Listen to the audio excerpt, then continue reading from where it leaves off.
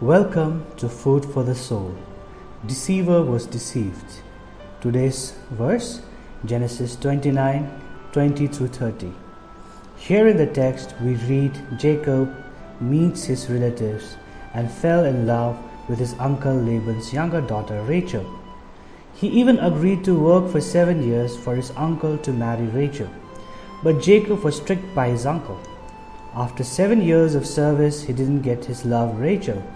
It was actually Leah he got married to. Leah was the oldest daughter of Laban. When Jacob asked Laban why he tricked him, Laban replied, "It's not our custom here to marry off a younger daughter ahead of the first." So Jacob decided to work 7 more years for Rachel because he loved her.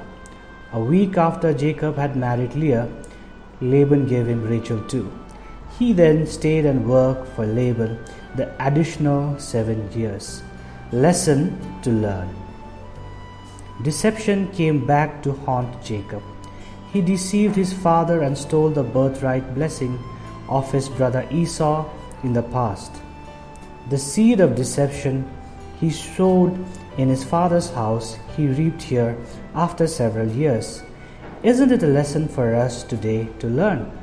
If we have sowed any deceit, cheat in the past, the consequences will haunt us in future like it did to Jacob.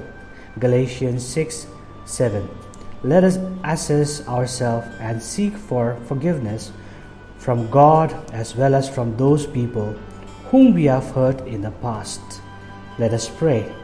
Lord Jesus, forgive me. I have deceived and hurt anyone, and help me to be patient when it is needed. Amen.